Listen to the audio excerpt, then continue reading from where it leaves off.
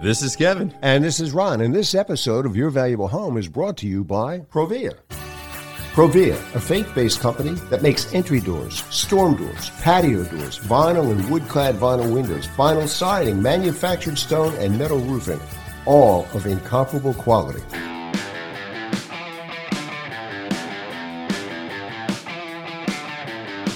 Welcome to Your Valuable Home, the weekly podcast for listeners who believe that residential real estate is the way to build wealth. Hi, I'm Kevin Kennedy, a working contractor and host of Your Valuable Home. Your Valuable Home is for homeowners and investors alike who want to acquire and improve real estate based upon educated decisions. And I'm Ron Melk, Your Valuable Home producer and co-host. Our weekly one-hour podcast is not about doing it yourself. It's about hiring the right contractor to do the right job at the right price. And it's not about flipping. It's about buying and holding to build wealth. Homeowners and investors strive to create wealth and financial freedom with real estate and avoid costly home improvement mistakes. Your Valuable Home is for you. The Project Replay made redoing our kitchen and bath trouble-free. Your horror stories have kept us from hiring the wrong contractors. The college segments have taught us how to keep toxins out of our home, what to look for in replacement windows, how to borrow sensibly against home equity, and more. College teaches investors like me how to freshen up my rentals without spending a fortune. Their suggestions are great for ROI. It's time for Your Valuable Home. All right, Kev, this is the second show in February, right? Yep. 2023, kicking off the year just right here. And we have Jess Jacobs to talk about her kitchen and bath, which you are in process Yeah, now? we just started about a week ago. And we are, this is a big one. We've started a week, and probably within 3.5 days, we took out the entire kitchen, the whole back room, and moved a bearing wall, which was fun to do. And we're just moving straight along. A couple days later, we started putting the plumbing and electric in, and we're moving right along. So we're going to have her on to talk about one of the reasons why was she in the process of why she wanted to do this. So Jess, we like to get your answer on that. So what do you think? Couple of reasons why I wanted to do this was we've lived in our house about 8 years, and the bathroom was original to our home, so it was about 30 years old at this point. So it was definitely time for a refresh.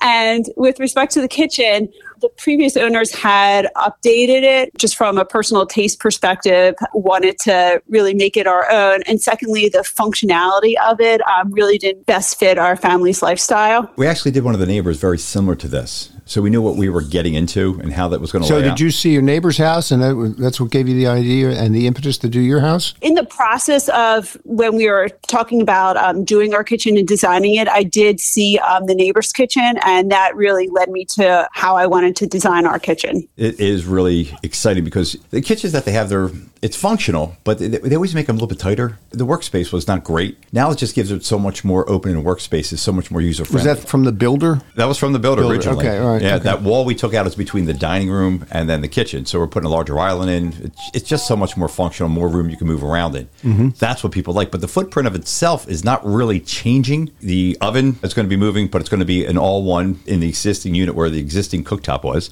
The sink's going to be where the existing was, but we're just adding more cabinets, and now we're bringing it into. They have a back Florida room. We're going to be putting some more cabinets and flooring in there and getting that It's like flowing into that room now, right? Correct. Okay. Correct. So, and then we took that door out there. I believe there was a big 9-foot, 10-foot door that was there that went from your kitchen to the back Florida room, correct? Yes. And so everything will just be a lot more open. And also, while we had a very long island, it really didn't present itself to an island you could eat at or do much at. And now we're going to have just a very large rectangular island where you could sit and eat at. It's going to accommodate seating for 4 or 5 people, so our family could sit and eat at it. And just more of the traditional island you would expect to see in today's homes. The islands really took over, didn't they, a couple of years ago, and they're still going strong. When you have kitchen tables and you want to get rid of the kitchen table, these islands are set up and designed for that reason. So it's not so much if you have the availability, why not extend the island to make it into a table or much more user-friendly? That's the whole key, is making everything user-friendly. Because sometimes, the old-fashioned way of not having an island, it's tough to entertain, it's tough for cooking.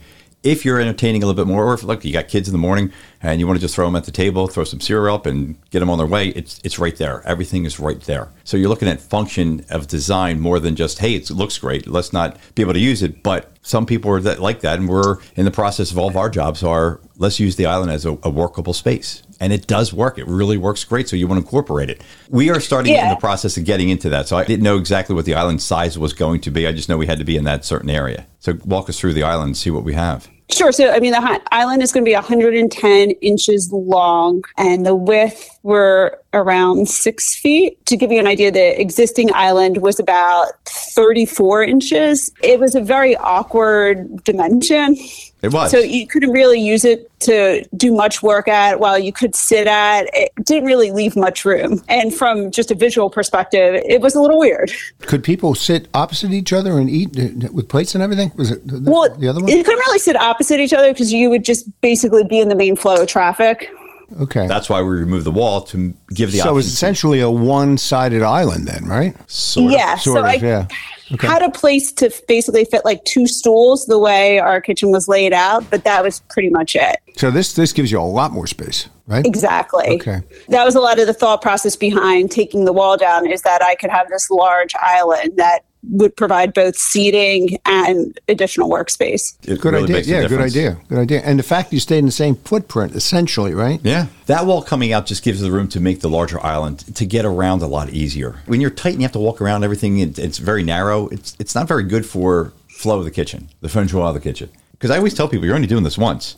This kitchen's going to last you to 35, 40 years, so why not do it right? But doing it in a way that you feel comfortable that you're going to get the best out of it. And if you don't have that function there, boy, I tell you a lot of times when you talk to people like, yeah, I guess, I wish we took the wall out. Since we didn't take the wall out, we put it in the same footprint and we're not happy. I said, you just spent a lot of money on something you're not happy with. Maybe you should have exhausted all of your options from the beginning. Yeah, that's a good point with home improvement. If you make a marginal decision, you want to save money or whatever it is, we just don't want to get into it now, chances are you're going to be dissatisfied at the end of the day. You don't want to make marginal decisions. You don't want to marginalize the whole thing. When we first talked about this project, it was, I don't like the color of our cabinets and our countertop. It's not my taste, it's kind of old chestnut brown and, brownish granite, which just isn't my taste. I'm more of a modern gray, white kind of. So we thought, okay, should we just strip up, replace the fronts of the cabinets, get new countertops? And then as we looked more and more, we wanted to change the island. And as you delve further and further, it's like, why spend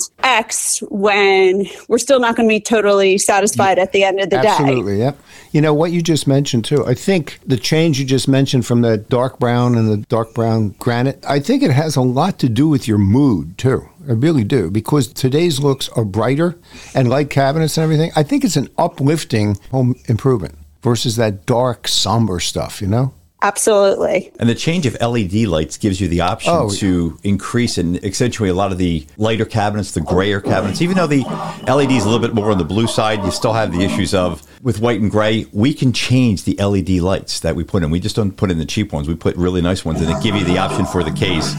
So as you're hearing back in there, that's my guys in there working right now. I was going to say, yeah, apologize for the noise, but what is that? They're working now. I thought you had a wild animal in there. No, that's the electric getting done, because we have all of our inspections set up tomorrow. So we are on a tight schedule. Now, when people talk about the schedule on such a big project for a small company like us, Jess, we gave you exactly day by day what's going on, communication. Did we meet your expectations so far for the week that we've been there? Absolutely. Keeping on schedule, look, things can go wrong. The hardest part with me, as I said, Jess, listen, once we get to that drywall stage, I'm pretty much relaxed at that point, because I know we've got so many moving parts. We had to get it ripped out. We had to correct any of the problems. Then I had to put a beam in, and then I had to get the bathroom ripped out. Then I have the plumber there yesterday to get all the rough done that had to be done. Now the electric's getting done. Now I've got to get it inspected, because one of the things in the horror story is a lot of the problems that we were finding. And that we'll be talking about later in this horror story. But I tell people that's why you get permits, because there is no chance that the previous homeowners got permits for what they did. So there were so many problems, and a lot of the problems that we found are going to be corrected. And really, was it a do-it-yourselfer? No, it was professionally done. I mean, Jess, don't you think that kitchen was professionally done prior? It was professionally done. And as we were pulling out, so I said to her, hey, listen, I know the contract said, hey, look, we have some drywall, we're stopping here. I started picking some things up because I found flying splices. So I decided, again, at my cost, when I do something like that, I wanted to rip it all out because I wanted to find the problems. And we were ripping out drywall, and was there a possibility of fire too? Yeah. Well, you don't put spackle in an outlet box. Huh? I wanted to take all that out. So I decided on mine, and that's where I told her, I said, listen, I made that decision, so it's no charge. I just want to make sure the job's done right. So we exposed a lot of the issues that we found from the other builder. That exposed it, we're getting it inspected. Get a permit. I mean, how many times did I tell people, listen, if you don't want to get a permit for something, we're moving bearing walls. We're putting all new electric in. You want to get a permit. You want to make sure that the inspector's doing what we're asking for. And that's what we're there tomorrow, is getting all of our inspections. So it is done correctly. And it's a peace of mind for the homeowners now that it's done correctly. They can say, hey, the homeowner, listen, it's done. We like what it's done. The homeowners are liking everything we've done. And one of the big things we have always talked about is the contractor cleaning up. So far, have I met your expectations on cleaning up? Yes, and I'm also pretty anal about having things clean. So it was a tough bill to fit. Yes. But it's not for anybody's like one specific. I know when you go into somebody's house and you look at it and you say, wow, everything's nice and clean. Every home should be done that way. And if you talk to all the neighbors in your neighborhood, that's the one thing we strive for. Look, we ripped out a ton. It was 2.5 inches of concrete and wet bed in that entire kitchen to the Florida room. We had to jackhammer all that up. So we contained everything, but there's still that light. Do you do that, or do you bring in a sub? Dave Dave and I do all that. They did it all. And I was completely blown away at how quickly they did it too. Yeah, Dave's an animal. He was ripping it up and we were just cleaning behind him. See, the only reason I like to do it myself is because I can control everything. And it's not where you bring a sub in and they're just slapping it up and ripping it apart and then leaving the house is a mess. They have to live there. They have no kitchen right now. The bathroom now is, one of the bathrooms is not usable. So let's get in, get done quickly, keep it manageable so they're going to be very happy because they have to live there. And this would the education I try to give. Yeah, you want to get in and out of somebody's home, right? Right. Yeah. And I just remember I said to you, listen, no matter how good we are, how clean we are, if I keep on schedule, about the 2-week mark, 2.5-week mark, even though it's going to be a 4.5-week job, you're going to be like, listen, it's time. Let's get out of my house. So those are the horror stories when you hear those 18 weeks. I mean, are you feeling anything after the first week now? Because we're in about a week and a day. I definitely see things progressing. And I mean, I feel like we're going to keep moving on schedule and I'm feeling very good about it. Good. Yeah. But a week and a half, we'll have that thing completely drywalled. A week and 2 days is where we're projected to be. You do the drywall or you bring that's something I sub out. We're getting a little bit older. So yeah, that's heavy stuff. That's why I asked the question. Yeah. We're doing pretty much what we do generally is we're going to do the rip out. We've got it set up now. The subs I do have is, again, my plumber. He's the owner. He does the work. And the electrician is like Dave and I. It's Dave's brother and Matt. So those two are doing the work. And then the drywall's the drywall. I do have to sub that out. But the painting, the finished painting, the trim, the cabinets, that's Dave and I. Oh, okay. It minimizes the time. If you're just subbing out, you're waiting for subs to show up. Right, exactly. And if you're running multiple jobs, these subs are not going to show up on time. They're going to be week, 2 weeks late. Yeah, they're going to run into a problem with the job, and the user is going to suffer then. The homeowner suffers dearly on this because the whole key is to get in, get the job done, and move on to the next job. Homeowners are happy, and I'm sure Jess is going to be happy if we can just keep to that schedule. And that's my whole goal is just to do it. I try as hard as I can to keep to it. And we've been pretty good in that development. I mean, with all the supply chain issues, but the nice part is these cabinets have been sitting there. We're not going to say how long it was sitting there, but they are sitting there and ready to go. So, they are ready to go.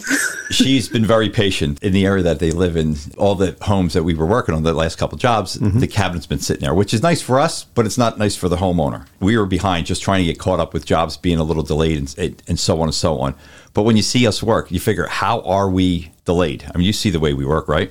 Oh, absolutely. I mean, I think you're delayed for a good reason because you have a bunch of jobs, so you're just trying to move through. Right. And what I always tell people is that, so in her development, I have 5 or 6 jobs, and they're all named on, hey, this is this job. And when you get to your job, I promise you'll be there when that's happening. So all the neighbors see each other. And we just start a job, finish a job, move to the next one. So, but yeah, we're going to get you back on to talk a little bit more about the progress. And it's going to be more finished work when we get you back on. And you can tell our listeners some of the design colors and what you chose. And we'll keep moving on your project. All right. Well, thanks so much, guys. Thank you. Thanks for coming on. And listen, stick with us because in the second half of the hour here, we've got Jessica Lautz from the National Association of Realtors reporting on markets to watch. And it's a pretty revealing exercise. You'll want to hear this. Hot topic.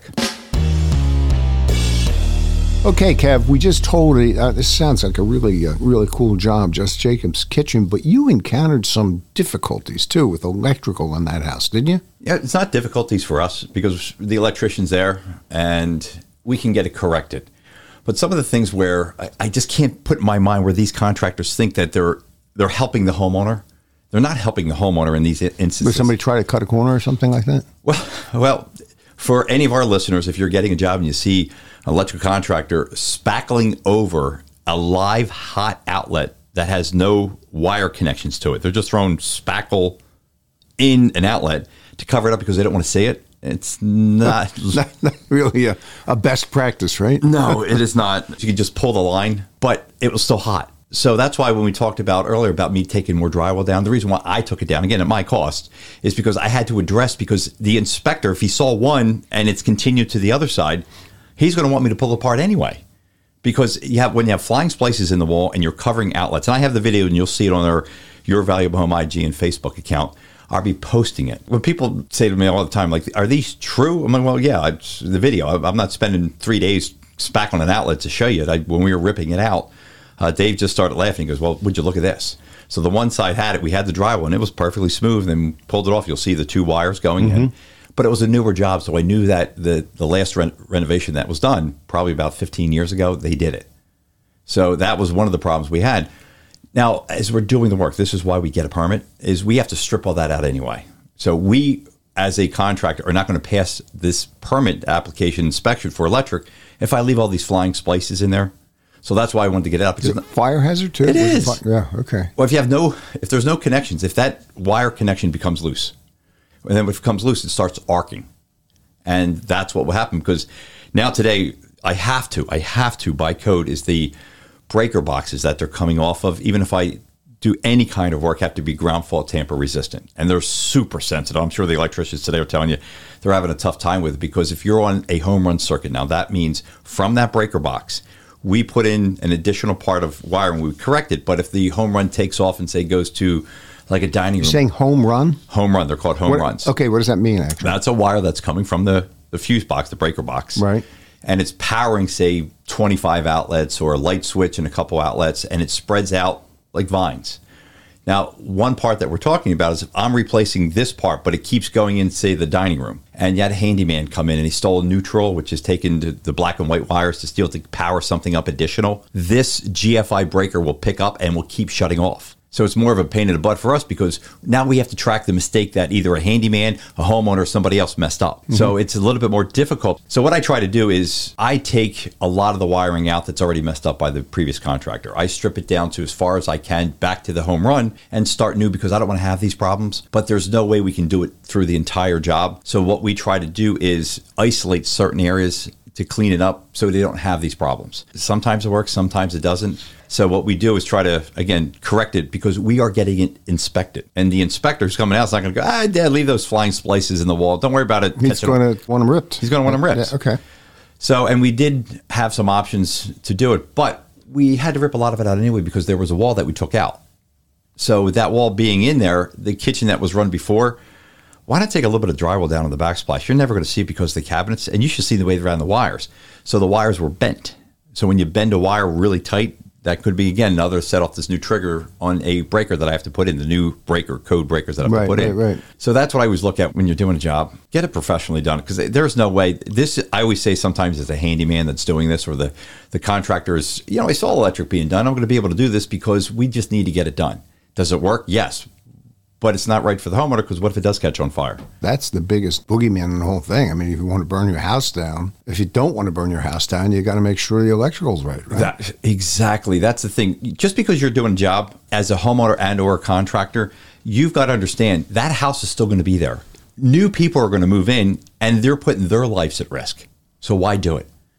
And then we talked about when Jess and I were talking earlier in the months about doing the project. She said, listen, this back room is always cold. Now they have a heater fireplace in there, but even the air conditioning, it was not doing so well. It was an addition that was put on. It's a slab-on grade. So I said, well, the heat vents, it feels like some air's coming up, but it really didn't have a lot of pressure. And with that door we talked out, which separates the Florida room from the kitchen, we took that out. Mm-hmm. So as we ripped everything up, we saw the flooring around it. The plywood was a little chewed up. It was all small pieces. You don't want to do that. So you want to be able to take it up, put a new fresh piece in. And I had to go around and pick some stuff up. And Dave goes, you're not going to believe this. So they had a 5-inch supply line. They tapped off of it, put one supply inside the kitchen, and then did a T off that same supply, put it into the Florida room, and then T'd it again to the other 2 vents. Now, how venting works, HVAC, mechanical, is you need to build back pressure. Mm-hmm. And if you don't have back pressure per line that's coming off the trunk, you're not getting airflow through those vents. So those 3 vents, very little air was coming out, because it's trying to supply 3 lines off of one trunk. So it didn't have any pressure. So we actually... Yeah, it was divided by 3. Yeah. You have a vent, you put it in for a vent. You don't put 5 off of them, you put 1. Mm-hmm. And Again, that comes to, hey, we're a little bit lazy. We want to rip the homeowner off, so let's just do it this way. So we took a lot of that venting out. We capped it off because you don't need it on the interior. Really, most of the mechanical has got to be to the outer part of the walls, because if you get that tempered, the rest of the house is going to be tempered. So we just decided to delete that to get more pressure to that back room. So they have a gas insert there, which is helping great for the winter, but the summertime, they need a little bit of air conditioning. And that's going to help that room a lot better. And then the other thing we found out, that door, it was probably about 9.5, 10 feet long. And what they did was, hey, we ordered the door wrong, so you know what we're going to do? We're going to take out the jack studs. The structure. Yeah. To pull it out so we can install the door. Okay, so what happened then? What did they do? Well, I crossed your fingers and held on. Thank God it didn't drop as far as it did. So what that means is that when you have a header beam that holds up, say, a large window or door opening, that's your structure. You have the two sides, which is a jack, and then on the side of that jack is a king stud that kind of ties everything together.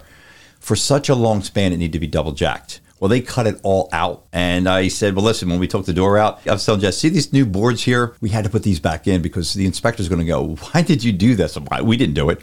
It was the previous builder. They took the jack studs out to put the door in. So these are the things that you look at. And it's nice when you rip a job out. Doing a rip out like this when you're doing a big job, it's great because I can fix the problems.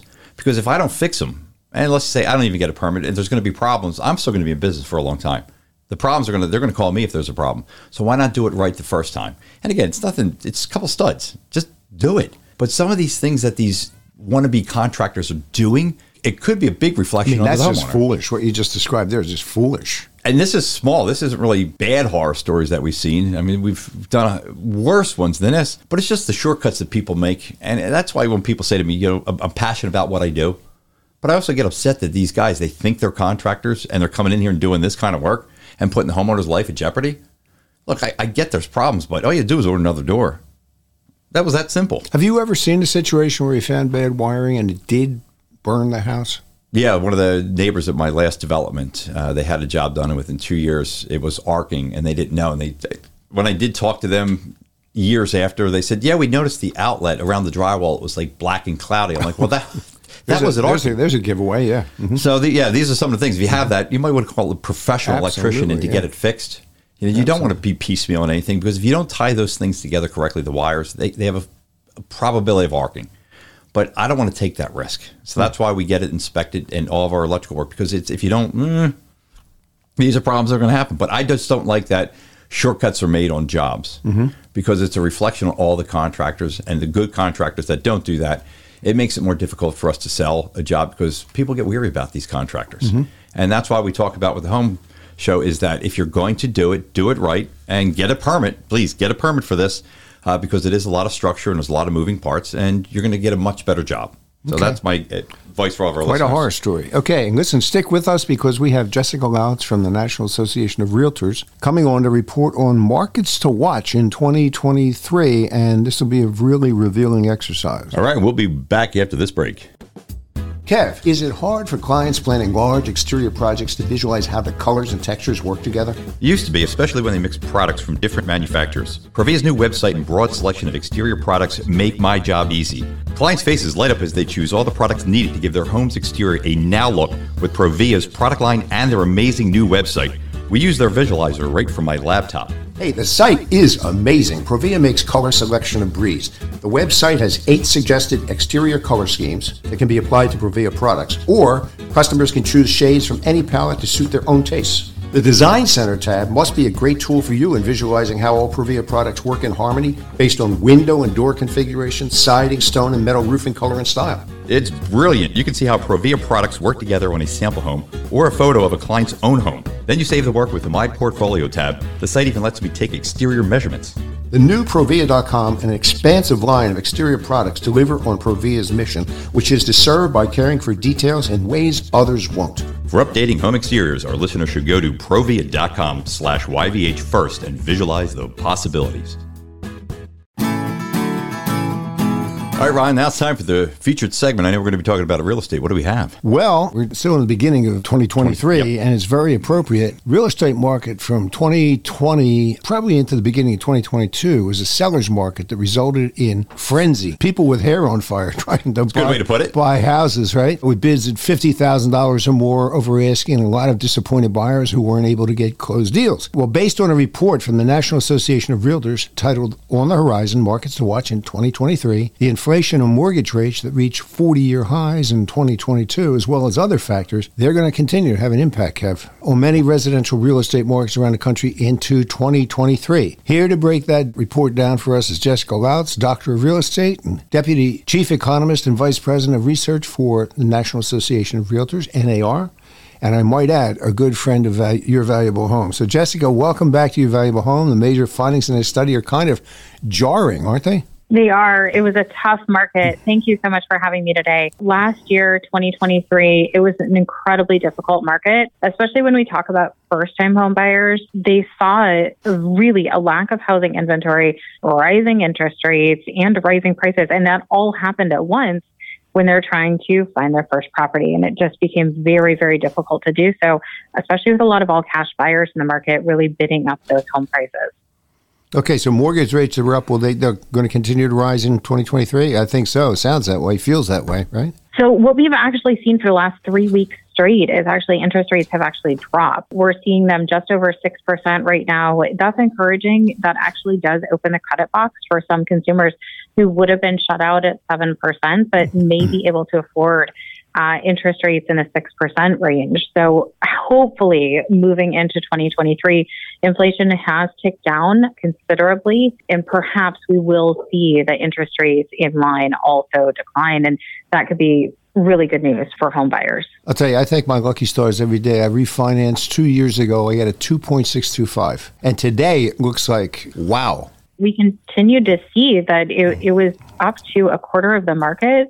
Quarter of home buyers were waiving that home inspection and waiving the appraisal. So they weren't necessarily sure what they were actually getting themselves into when they went to purchase that home, unfortunately. I couldn't understand that. And I said to my girlfriend and her daughter, I said, there's just no way you want to do this. You don't want to buy a house without inspection. And then bid over asking for it too. You get into a situation with high interest rates, you could end up way underwater. You know? Well, I think a lot of the times with the people that I spoke to is that they were already planning on doing a complete overhaul of the house. But I said to them, another thing I would worry about, if you're overpaying for a property that's valued at, say, $500,000, you're paying $550 for it, you're going to dump another $250,000 to $300,000 into it. You're going to be well over that market value. If you're going to be over in a neighborhood, right? Yeah. But waiving inspection, they said, because I'm going to be gutting it anyway. So I'm taking everything down to the driveway. I'm going to be fixing all the electrics. So I get it. I understand where they're coming from with waiving the inspection. But it also gave them more availability to possibility get a landing spot to bid on the house and get it. Yeah, well, because if you didn't, you weren't getting it. Yep. It was a nightmare. So in the past 2022, income increased by 5%, but inflation rose by 8%. What impact does that have primarily on first-time buyers? Right. For first-time home buyers, those are the ones who are going to really be hurt the most here in this scenario. As we watched home prices go up, that really does translate for home owners quite a bit of wealth that they can move into their next property. The typical home owner having about $200,000 in housing wealth because they've owned their home for 10 years. That's quite a bit of equity. But for your first-time home buyer, as they see income not keeping pace with the home price increases, that's going to just become more out of reach for them unless they have family help that can either help them with that down payment, maybe even offset the cost of that home and that mortgage that they're taking on. But it could be quite difficult to save for a down payment in that environment. Well, this was an interesting fact in the study, and I poured through the study. I read it like two or three times. And what do buyers need to earn today if they want to purchase a median-priced home without going beyond their budget? That's a national median. I think you quoted a national median of $379,100, right? Am I right about that? It depends on how much you're going to put down for a down payment, because obviously that's going to offset your monthly mortgage payment. So if you're putting the smallest amount down, which is 5%, the typical first-time buyer just puts 6% down, so that's right in line. You need to have a household income of nearly $105,000. So you're talking about perhaps a dual income couple who's at least making $50,000, or you're talking about a single individual, which we see a lot more single women and a lot more single men who have to make that on their sole income. If you're putting down $10,000, you're talking about a little under $100. And if you're putting down 20, which is pretty rare, that's rare even for repeat buyers, you're talking about putting $88,000 that you have to have for a household income. It's a big nut, a lot bigger nut than when I bought my first house, which was $26,000. It seems like, well, it was a half a century ago. I'm scaring myself. $8,000 then. Okay, so if a young couple wants to buy a home, say, near San Diego, San Francisco, or New York City in the suburbs there, which I know all those places are expensive, the income requirement would be higher because of the higher median, right? Yeah. So you're picking the most expensive places. So let's do San Diego first. A young buyer in San Diego, you're buying your first home, even if you're buying a repeat property and you're a retiree and you're putting 5% down, you're talking about earning nearly $240,000 as a household income. Let's take San Francisco. You're talking about $345,000. Wow. Yeah. If you're talking about San Jose in California, you're talking about earning, this is really astronomical. It's, my eyes are open very wide this morning as we're recording this. You're talking about earning $448,000. Yeah. If you talk about figures like that, you don't have to have coffee in the morning. What you have to do is read the figures. The prices in those areas, and I experienced that years ago. I had a couple clients out in Silicon Valley. It was crazy back then. But you have a lot of people in the tech sector who are making a lot of money. But you know what? There are people out there who aren't in the tech sector. Okay? The prices them out. Nurses, young doctors, firemen, policemen. Teachers. How do they do that? I don't know how they do that. Generally, will a tight home supply cause a continuation of seller's market through 2023? So generally, but we know that every housing market is completely local. It is all very different. And so we have to look to where people are moving into and the migration flows that we're seeing. So in some areas of the country, we saw 45% year-over-year home price growth. We do not expect that to continue into 2023. That's just, a lot of factors went into that migration flow, people working from home and moving into areas like Connecticut, like Austin, like Boise, who says it is too expensive in Silicon Valley. And so they're moving into these areas and really pushing up home prices. Into 2023, we do still see tight inventory, but home price appreciation, we're expecting it to be relatively flat moving into the year. So some places we're going to see home price growth, but some of them we may see home price losses, actually. Generally speaking, it's going to fall back more into the realm of reality, isn't it? We hope so. Some equilibrium in the market would be much better for home buyers than the scenario that you were speaking to, where we're talking about bidding way over that asking price and still waiving the home inspection and the appraisal in that process. Yeah, I just don't know how young people do it today. I mean, you got, especially if you're a young child, right? And the mom's not working full time and the dad's working. Wow. How do you deal with all this stuff? I don't know. Okay, what about the prices of homes as the seller's market continues on? Will prices continue to rise? In pockets of the country, we may not see it consistently everywhere. So in places like California, where we have seen this rapid home price growth, there may be some retreat in home prices. We're already seeing that locally. But when we look at other places in the country where there is migration flow continuing into, we will continue to see home price growth. Now, I think what's really important too is to keep in mind that historically, home price growth that's positive is 3 to 5%. In so many areas of the country, we're still seeing 8-9% increases in home prices. And we're saying, oh, well, that's gone down. Well, sure, but we need to keep it all in perspective of just the anomaly that we've had for the last 2 years. I can tell you, I mean, a lot of people are taking advantage of the situation. In Bucks County, where Kevin and I both live, it's been crazy in the last couple of years. And I saw a house that probably sold for about $750,000, and about 10 months, 11 months later, they got it priced at $1.2 million. How's that happen? I think we're talking about tight supply. It very well could be they fixed up a home for sale, or they really have done quite a bit of work in that time frame. But it is very possible, too, that as we see this migration flows into places where we traditionally have not, that we're seeing this home price growth that really is very strange and perhaps concerning to population who has lived down, their neighbors who have lived down the street for that entire time as well. There's something that really, really amazes me, and I didn't take advantage because I have two really great couples in my place, in my rental property. So was very fair with them. But renting is getting more costly too, isn't it? It is. And now we have seen in the most recent data that rents are starting to show the same as home price growth. We're starting to see some flattening there as well. But when we talk about last year and we look about rent, we actually saw bidding wars on prices. People willingly saying, I will pay more than your list price for rent because I want this unit. Wow. And it very well could be that people were priced out of the home buying market. They intended to buy a home. Interest rates increased, and so they had to go back into the renting market. And they said, wait, but if I'm going to rent, I want a really nice property. I want something that hits all my bells and whistles, and I'm willing to even pay more than that list price. You know, it's interesting. You say, like a lot of people, older people, mature people, let's call them mature people, have a lot of equity in their homes, right? But the flip side of that coin is if you rent a place for like $3,000 or $4,000 a month, which is what they go for in my development, you got something else knocking on the door there. And it's called old age. And what are you going to do? You know, do you want to go through all your equity paying for rent and then be caught short if you got to have, you know, people come in and take care of you? So that's another factor for older people. It's just, it could be a problem for them too, couldn't it? It could be. And I think what we certainly are seeing right now too is a lot of people are saying, you know, I have an interest rate at 2%, 3%, even 3.5%.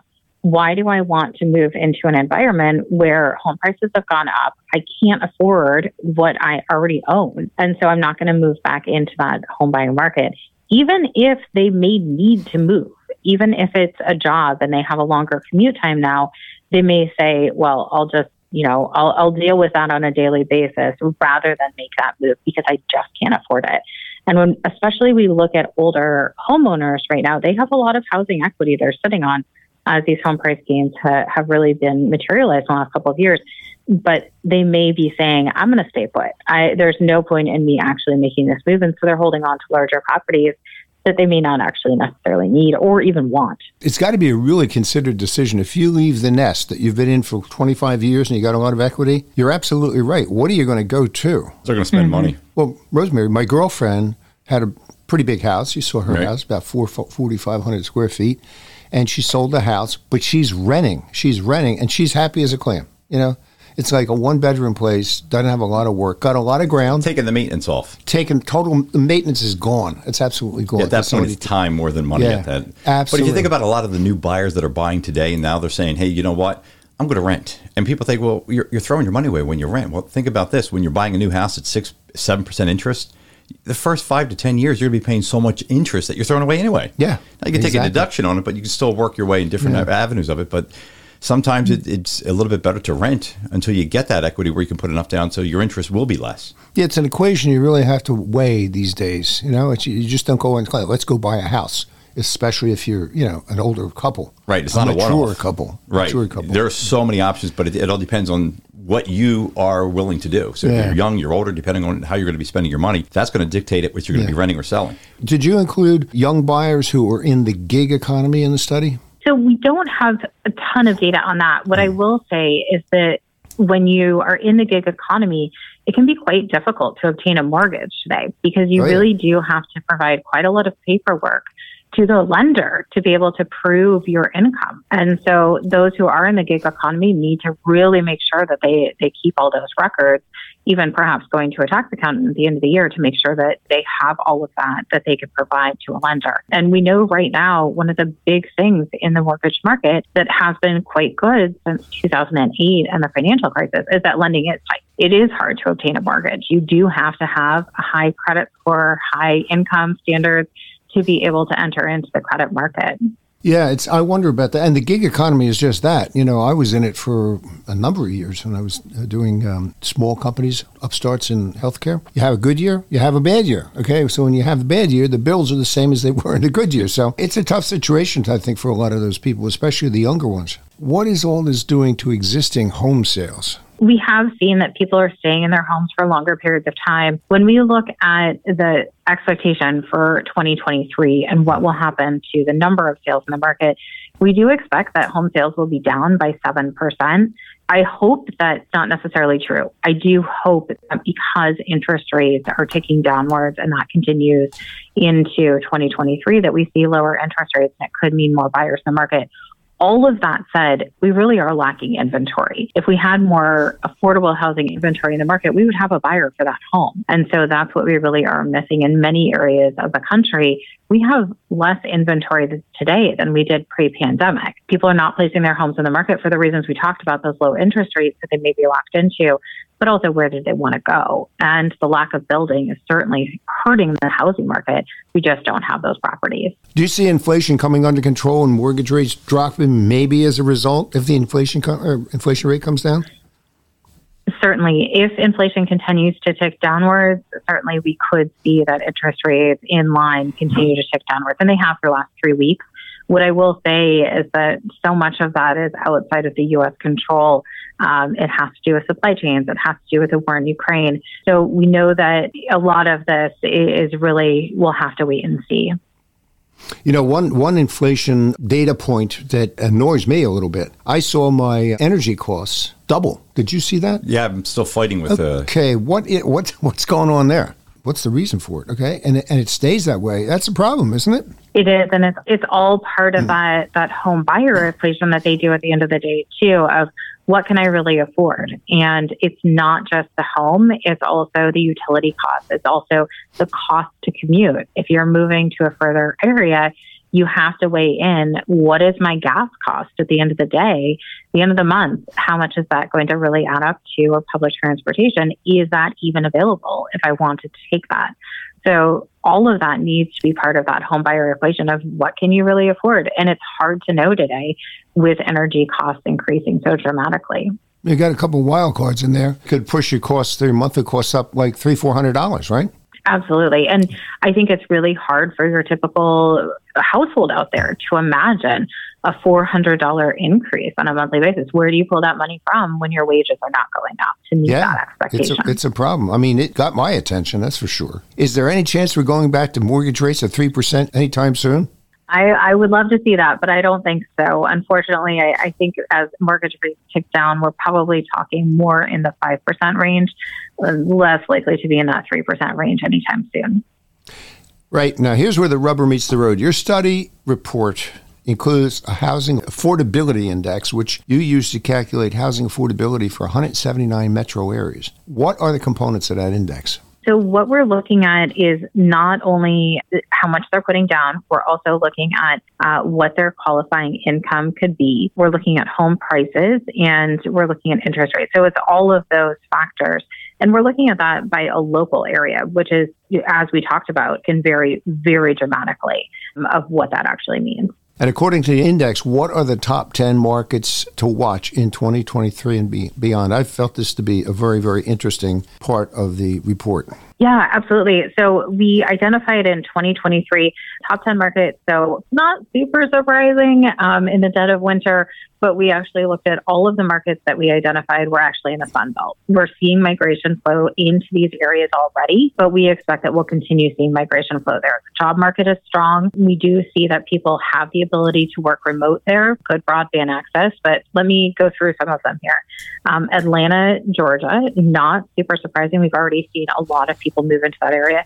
Raleigh, North Carolina, Dallas, Texas, Fayetteville, Arkansas and Missouri, Greenville, South Carolina, Charleston, South Carolina, Huntsville, Alabama, Jacksonville, Florida, San Antonio, Texas, and Knoxville, Tennessee. I'm familiar with a couple of those, and one of them is definitely Charleston. Charleston is just like going crazy. You got Volvo there. There's another couple big companies in North Charleston, north of the downtown area. I mean, we had them on last year, right? We talk about South Carolina. How beautiful it was, yeah. It's a beautiful area, and it is really rocking right now. Has all that impacted the price of homes there? Because you probably were starting at a lower point to begin with in some of those places, right? We are. And so these are actually more affordable areas. So what we did is we looked at a number of factors here. The Economist really dug in and they looked at how affordable it is, the share of renters who can afford to buy a home, the job growth, the share of information jobs. That's a growing sector in the economy. So looking at that share is quite important. Population change, inbound moves that we're already seeing, the number of active listings, so actual inventory in the market, and then how many people can actually telecommute in that area as well. Is that still staying strong with employers? Are they still into it? I don't know how much CEOs are into it, but I will say that employees are into it. We're still seeing that a lot of employees are saying, you know what, for every employee who's looking for a job out there right now, there's 1.7 jobs available. So if I want that flexibility, if I need that flexibility, they're going to seek it. And so we are seeing that a lot of employees are really demanding that. And I don't know that we truly have hit a balance yet with CEOs. Some of them are saying you have to come back into the office in the new year, but a lot of employees are saying, well, I'll just go look for another job then. My cousin's daughter, she works for a wealth management company in Philadelphia. She has been, where is she today? It's like, where's Waldo? She's in Colorado, then she's in California, and she's working out of her computer, basically, with her laptop. And she's been doing it for a year and a half now. Not a bad gig if you can get it, What is the significance of the fact that all these 10 markets you identified as the ones to watch are in the South and the South Central parts of the country? Does that mean that prices are too high and all these other index factors? I think if they're above 100%, you included them in the places to watch. If they're below 100%, they're not, right? So, these are more affordable in comparison to other areas in the country, and they already have seen strong migration flow into these areas. So we do just expect that that's going to continue. If we look at the West Coast, I think we can all agree that it's quite unaffordable and inventory is incredibly limited. It's hard to build when you're in a coastal area. Certainly we have seen that places like New York, Boston, DC, those are quite unaffordable as well. So a lot of people from those areas, whether it's the West Coast or the three big cities that I talked about on the East Coast, they have already had migration flow into these areas, whether it is Dallas or San Antonio, Knoxville, they're already moving there. And so we do expect that would continue. Okay, so of those 10 markets, it's good news for those 10 markets and people who live in those markets or have access to migrating to those markets. What happens with the other 169 markets that you scored against the index?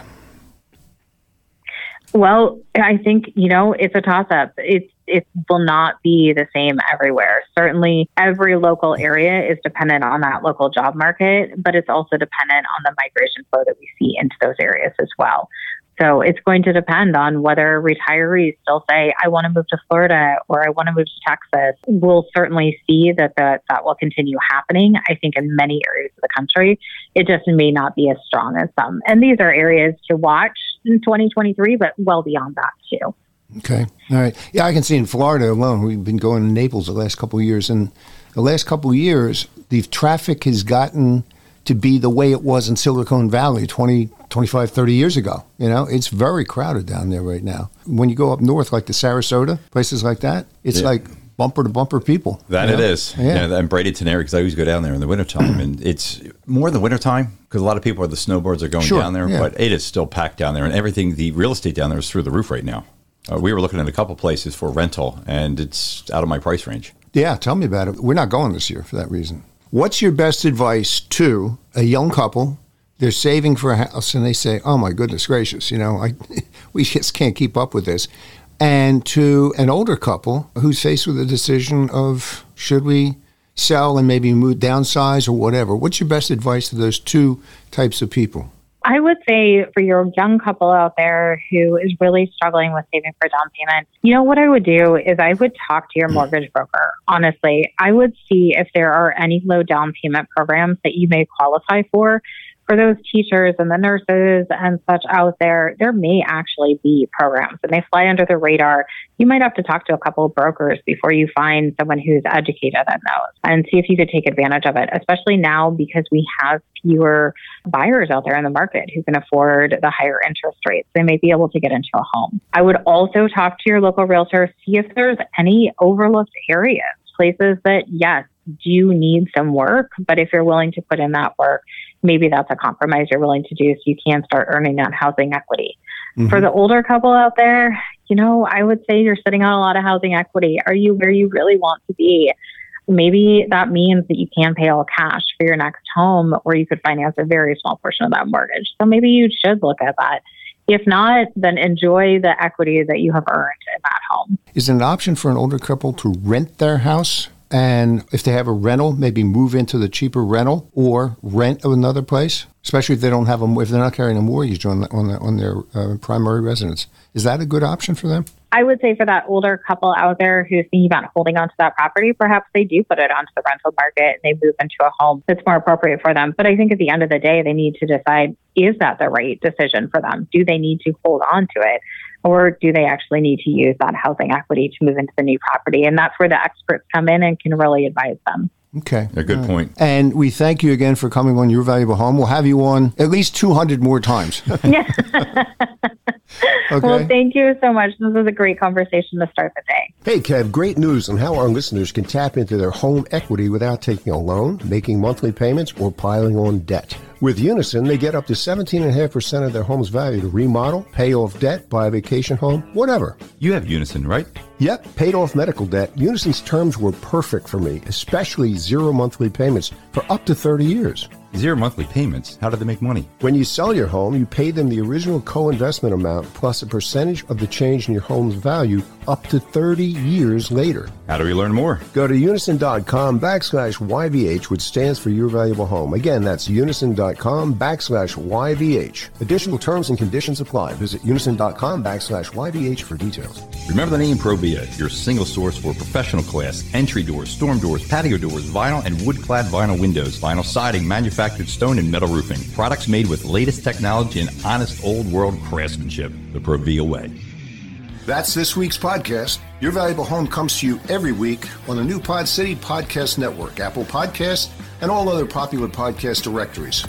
If you want us to share your home improvement project or horror story, email me at kevin@yourvaluablehome.net. That's kevin@yourvaluablehome.net. And don't forget to tell your friends and family about Your Valuable Home, the weekly podcast that's all about building wealth in residential real estate and hiring the right contractor to do the right job at the right price.